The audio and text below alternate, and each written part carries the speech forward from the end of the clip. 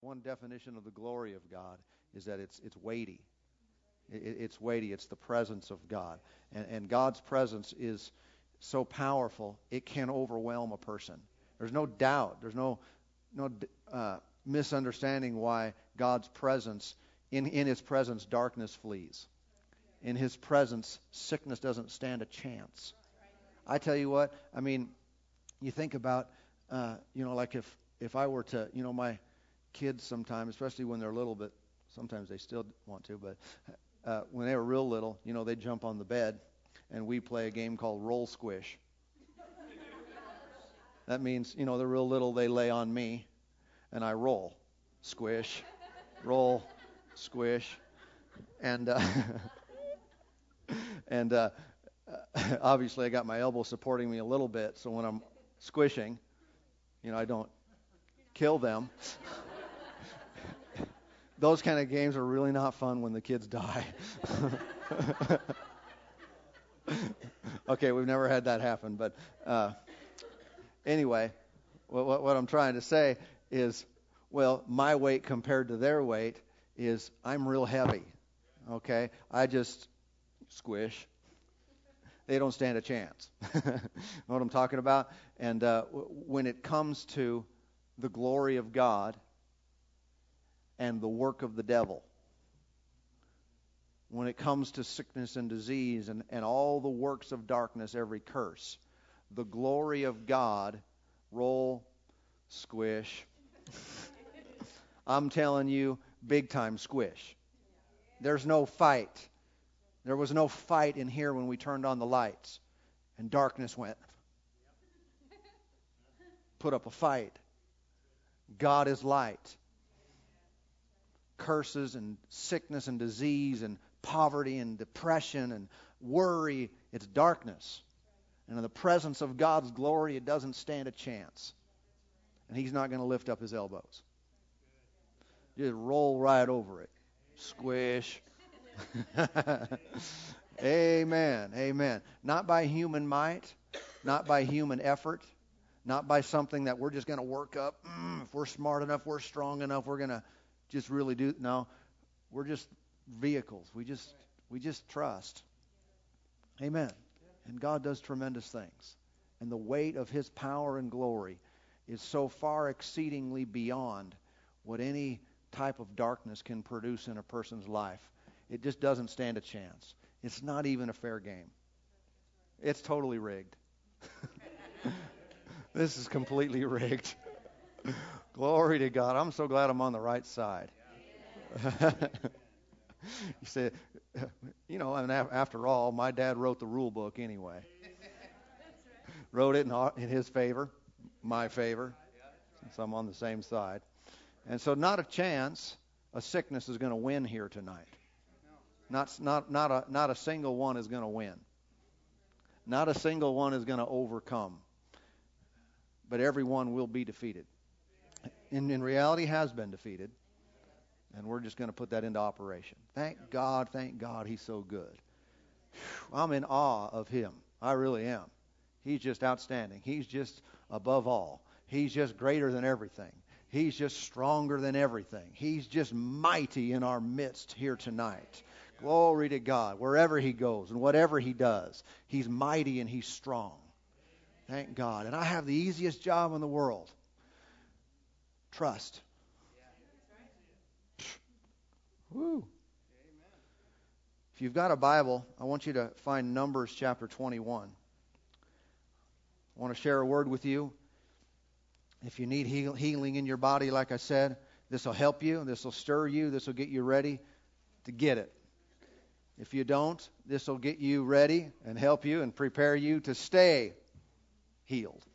Stay well. Keep your faith strong. Numbers chapter 21. We want to position ourselves to receive the healing power of God. I said position ourselves. Understand God doesn't have to move. He's already in a good place. However, we may have to move in order to receive.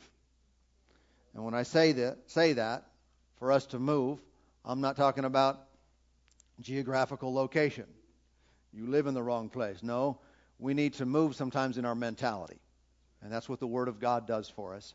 It gives us a shift up here so we think and believe in line with the Lord. Because He's always right. Numbers 21.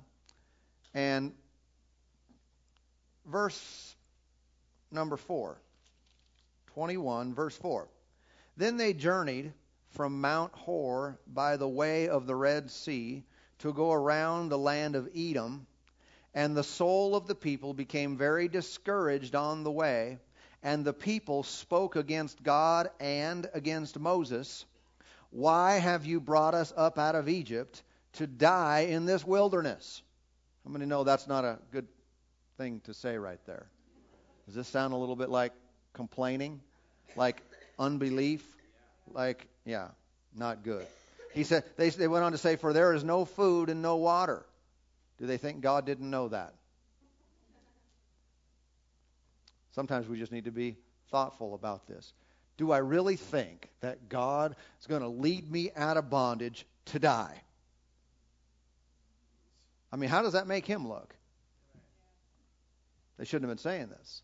And our soul loathes this worthless bread. This was their supernatural manna from heaven, right? It was coming down. Their soul loathed it. So the Lord sent fiery serpents among the people, and they bit the people, and many of the people of Israel died. Therefore the people came to Moses and said, we have sinned, for we have spoken against the Lord and against you. Pray to the Lord that He may take away the serpents from us. So Moses prayed for the people. Then the Lord said to Moses, make a fiery serpent and set it on a pole. And it shall be that everyone who is bitten, when he looks at it, shall live.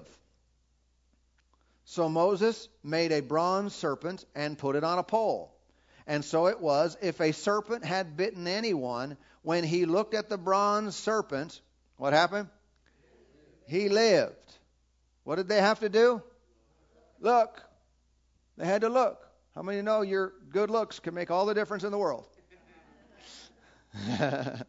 Your good looks can get you healed. Look at John chapter 3 with me now.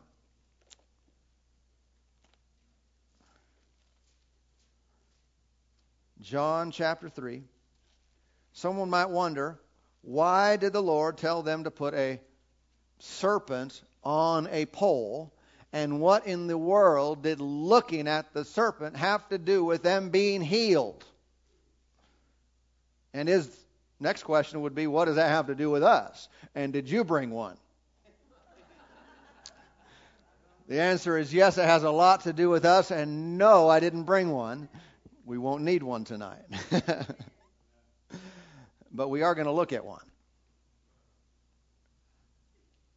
John 3 and verse 14. Jesus speaking here said, and as Moses lifted up the serpent in the wilderness, even so must the Son of Man be lifted up, that whoever believes in Him should not perish, but have eternal life. Wow.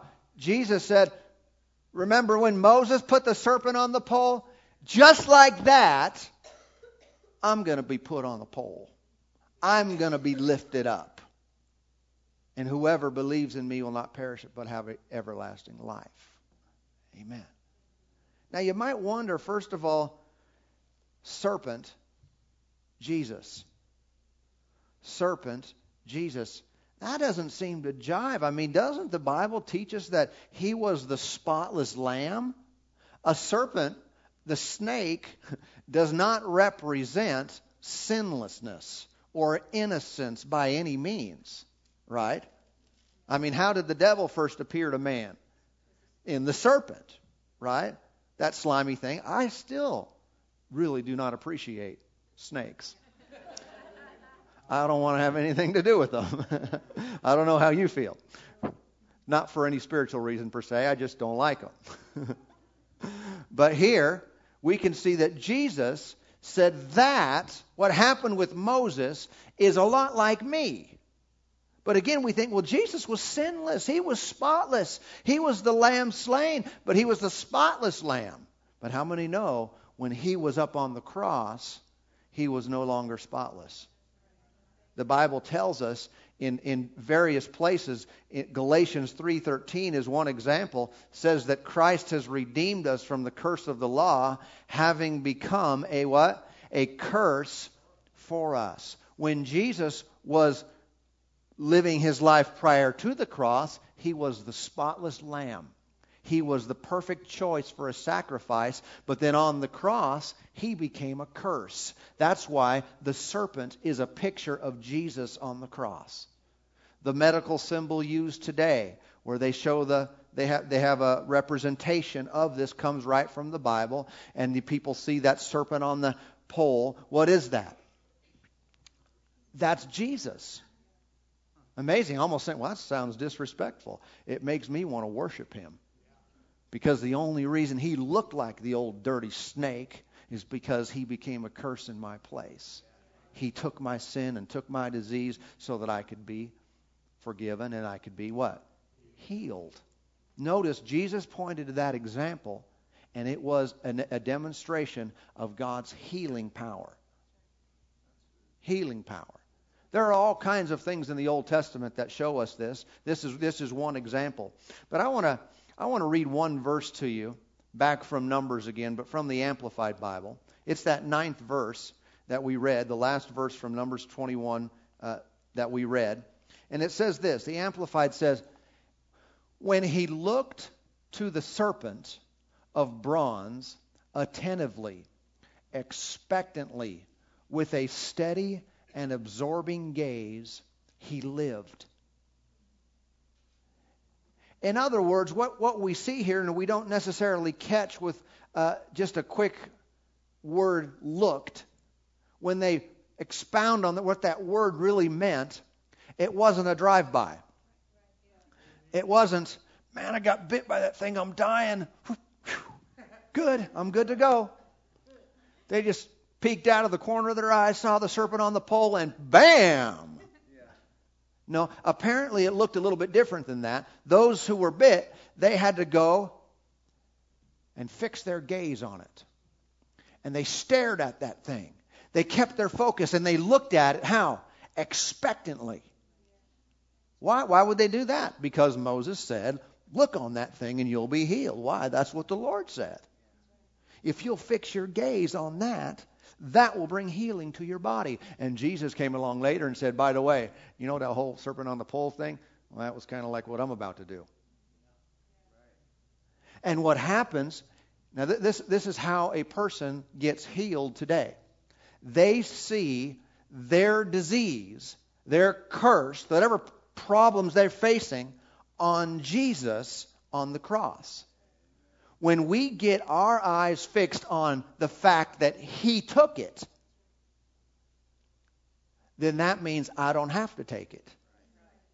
When I get my eyes on me and my problem, I'm no longer looking at Jesus with my problem.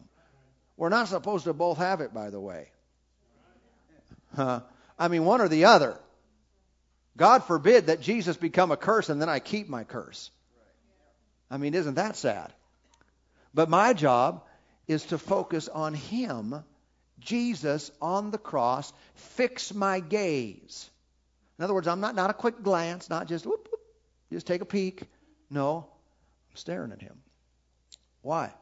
Because I need to see Jesus with my problem and not me with my problem. And I fix my gaze, I'm looking expectantly. I know that while he has it, it's not staying with me. If I get my eyes off him, I keep my problem. But as soon as I get my eyes on him, my problem begins to leave. This is interesting. Moses told them, put that thing up there. Everybody come by and look at it. Who was it up to then whether people were healed or not? Was it God? No, that's just not the way God has shown us this. This is not the way he presented. It's not up to God whether you get healed tonight. It wasn't up to God. Someone could have died and they would have been, why didn't God heal me? He healed everyone else around here. How come he didn't heal me? Dude, look at the pole. Look at the serpent, man. He told you what to do. And this is why I want to help all of us tonight to get our eyes on the right thing, to get our focus. What's it on? It's on Jesus with my problem, with my sickness, with my disease. And if I will keep my eyes on him with it, it doesn't stay in me. It absolutely leaves. Praise God. Amen. Now there are scriptures like John 8:31. Jesus said to the Jews who believed in him, if you'll continue in my word, you'll be my disciples indeed. There's something powerful in the word of God about continuing, about not just quick glance. There's too often this happens, and many of you know who come to the healing meeting regularly that there are healings galore. I mean, instant manifestations, just galore. Sometimes, though, that's the only time people ever look. They'll come look at Jesus for a little bit because we told them that's how you get healed. But then they leave. They think, well, good, I'm healed now. I got this. And they get their eyes right back on themselves and on this world, and they never come back until there's a big problem in their life again. It's our desire not only that we get healed, but stay healed. Amen. And I tell you what, again, that's not up to the Lord. He put it in your power. He said, do this, believe this, get your focus, fix your gaze on this, and you'll get it. Amen. Let me show you one more scripture here. Maybe a couple more, we'll see. Romans chapter 4. Same thing happening here. Same principle.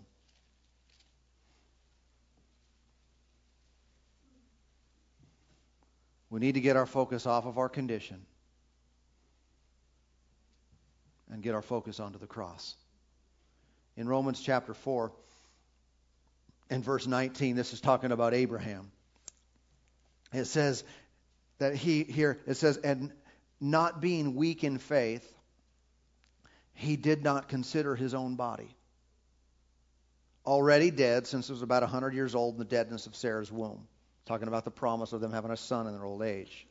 He did not waver at the promise of God through unbelief, but was strengthened in faith, giving glory to God. Someone said, how can I be strong in faith? How can I really have strong faith so I can believe this? This is real simple. By not considering your own body.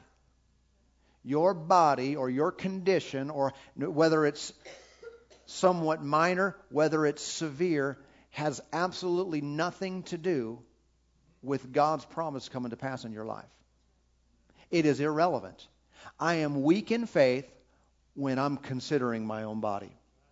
I'm not going to consider my own body. I'm not going to consider how much it hurts. I'm not going to consider a doctor's report. I'm not going to consider whatever it is. This has been in my family for 4 generations. I'm not going to consider that. That's irrelevant now. What's relevant? What thus saith the Lord is relevant. What Jesus took on the cross, that's relevant. That's why I want to focus on that and that alone. Strong in faith is very easy now. It is simply a matter of what I consider. I'm considering that whatever might be wrong with me is irrelevant. So I'm not even going to think about it. Why? When I'm thinking about that, I'm not thinking about him. Amen. Say, well, that can be a challenge. I mean, I've been thinking about this for a long time, and if I move, I think about it again. Right. I know, but here's what you do.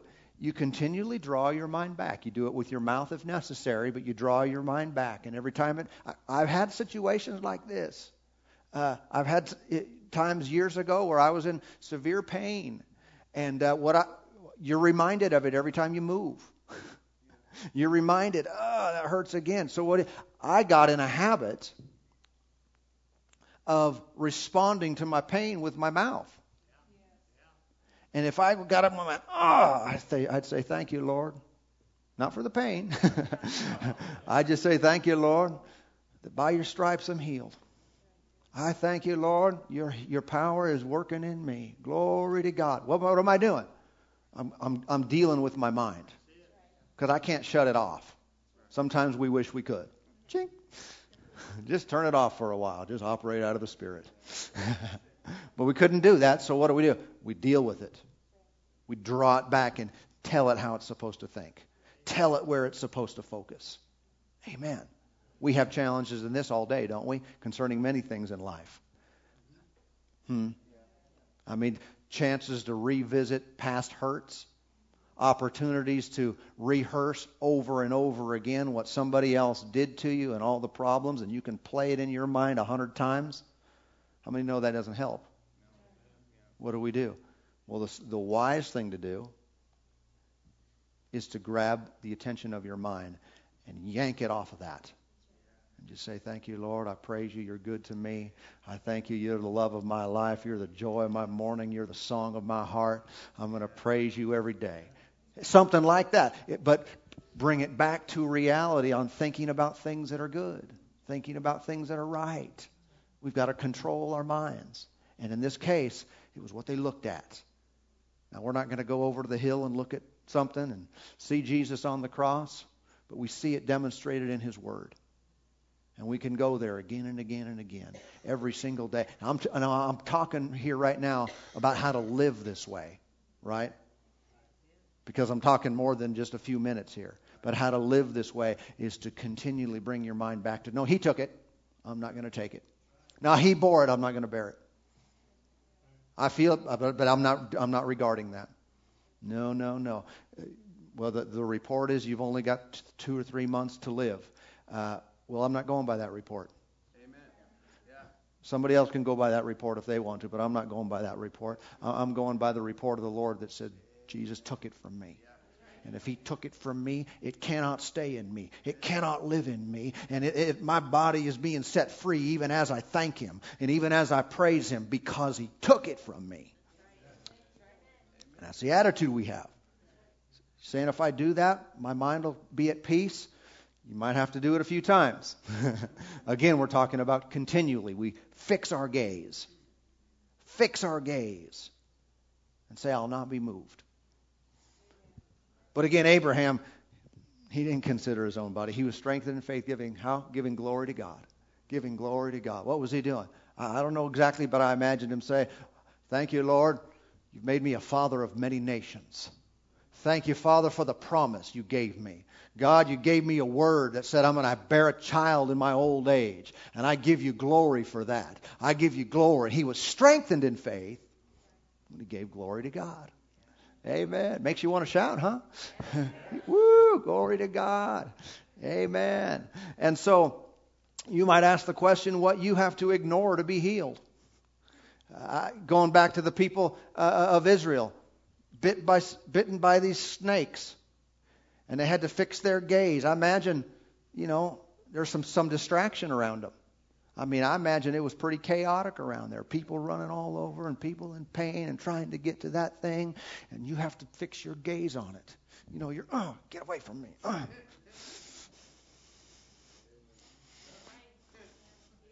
How long am I going to stare at that thing? Till it's gone. Till I don't feel it anymore. Till I don't have any more issue. And there are probably a lot of distractions. Maybe people coming by saying, what are you doing? You're just... you're sick. You need to go lay down. You need some attention. If you stand out here, that's not going to do you any good at all. You're probably going to just die faster. Would you please come home and just go lay down? Take an aspirin or something? I don't know. Sometimes that happens today. We have healing meetings. Sometimes people are too sick to come. And people will say to them, you can't be going out. You're in a rough condition here. You can't be going to church when you're feeling like that. The doctor said you shouldn't leave the house. Now, I believe you should, if someone's under a physician's care, most of the time they should do what they say. But it depends where your faith is sometimes. We have Bible examples of people who went to great extremes to get their healing. In Bible days, broke the law because their disease said they couldn't go out. Couldn't be out in public. And they said, but I'm getting healed. But I'm going to go out there and get my healing. It's that tenacity. It's that courage to go out and say, hey, the Lord took this. I'm about to get my healing. Amen. Instead of playing it safe. That's kind of another message in and of itself. Playing it safe usually doesn't get people too far in life. Amen. 2 Corinthians 5:21, you know this verse. It says, "For he made him who knew no sin to be sin for us, that we might become the righteousness of God in him." What was Jesus made for us up on the cross? He was made sin. In that day, when they were looking at the serpent, how many understand? They got forgiveness, they got healing, and they got deliverance. We know they got forgiveness. I mean, that was the reason those things were going on. They were in a different covenant, by the way, than us, so it's not the same deal. But that judgment had come because of their sin, because of their complaining, because of their unbelief. So they got that. They got healed when they stared. They got delivered because how many know those snakes had to leave? Those fiery serpents had to leave or they get bit again. And so God delivered them and set them free from all this stuff. And this is all, again, a picture of Jesus. If this is a type, if this is a shadow from the Old Testament of something that we have today, think about a shadow. You can tell quite a bit about a person from a shadow or an object. You can tell, if you saw my shadow, you can tell if I'm standing up or sitting down. You could tell, a general shape, general form. If I was wearing a hat. But how many know if you saw me, you don't need the shadow? I mean, why try to figure it out from the shadow when you can actually see the real thing? And when it comes to the Bible, the Old Testament is full of shadows, full of things that point us to something that's going to come. It looks pretty good. It looks interesting, but I don't understand the whole serpent thing on the pole. But when you come into the New Testament, you see in the light. And then but here's the deal. If they could get healed with a shadow, how much more can we get healed in the light? How much more can we get healed by looking at the fulfillment of that prophetic shadow? And that's what we have available to us today. Praise God. I don't have to wonder. I don't have to try to figure out, what is that now? What is that exactly? It's Jesus on the cross. And it's written in black and white for me to see so very clearly that he took my infirmities and he bore my pain. He took my sickness. And if I will just do even close to what they did with the shadow, I tell you what, the healing power of God will rush through my body and set me free just like it did for them. They lived under an inferior covenant. They had an inferior promise. We have a better covenant, according to Hebrews, established upon better promises. And if people can be healed in the shadows, I can definitely be healed in the light, in the fulfillment of all God planned for us today. Amen. I want you to know the Lord is very merciful, very compassionate, and very kind. And the Lord has made provision so your suffering would stop today. So your suffering would end this day. He gets no benefit. He's not glorified one iota when one of us lives under a curse, lives with a disease, lives with pain. Say, what about Lazarus? The Bible said that Jesus said that sickness wasn't unto death, but unto the glory of God. John 11. When did God get the glory? Only when Lazarus was raised up. God got no glory out of Lazarus' sickness, nor out of his premature death, but got glory when he was healed. The Lord is not getting glory out of anyone's sickness, out of anyone's disease. He takes no pleasure, takes no delight, gathers no comfort.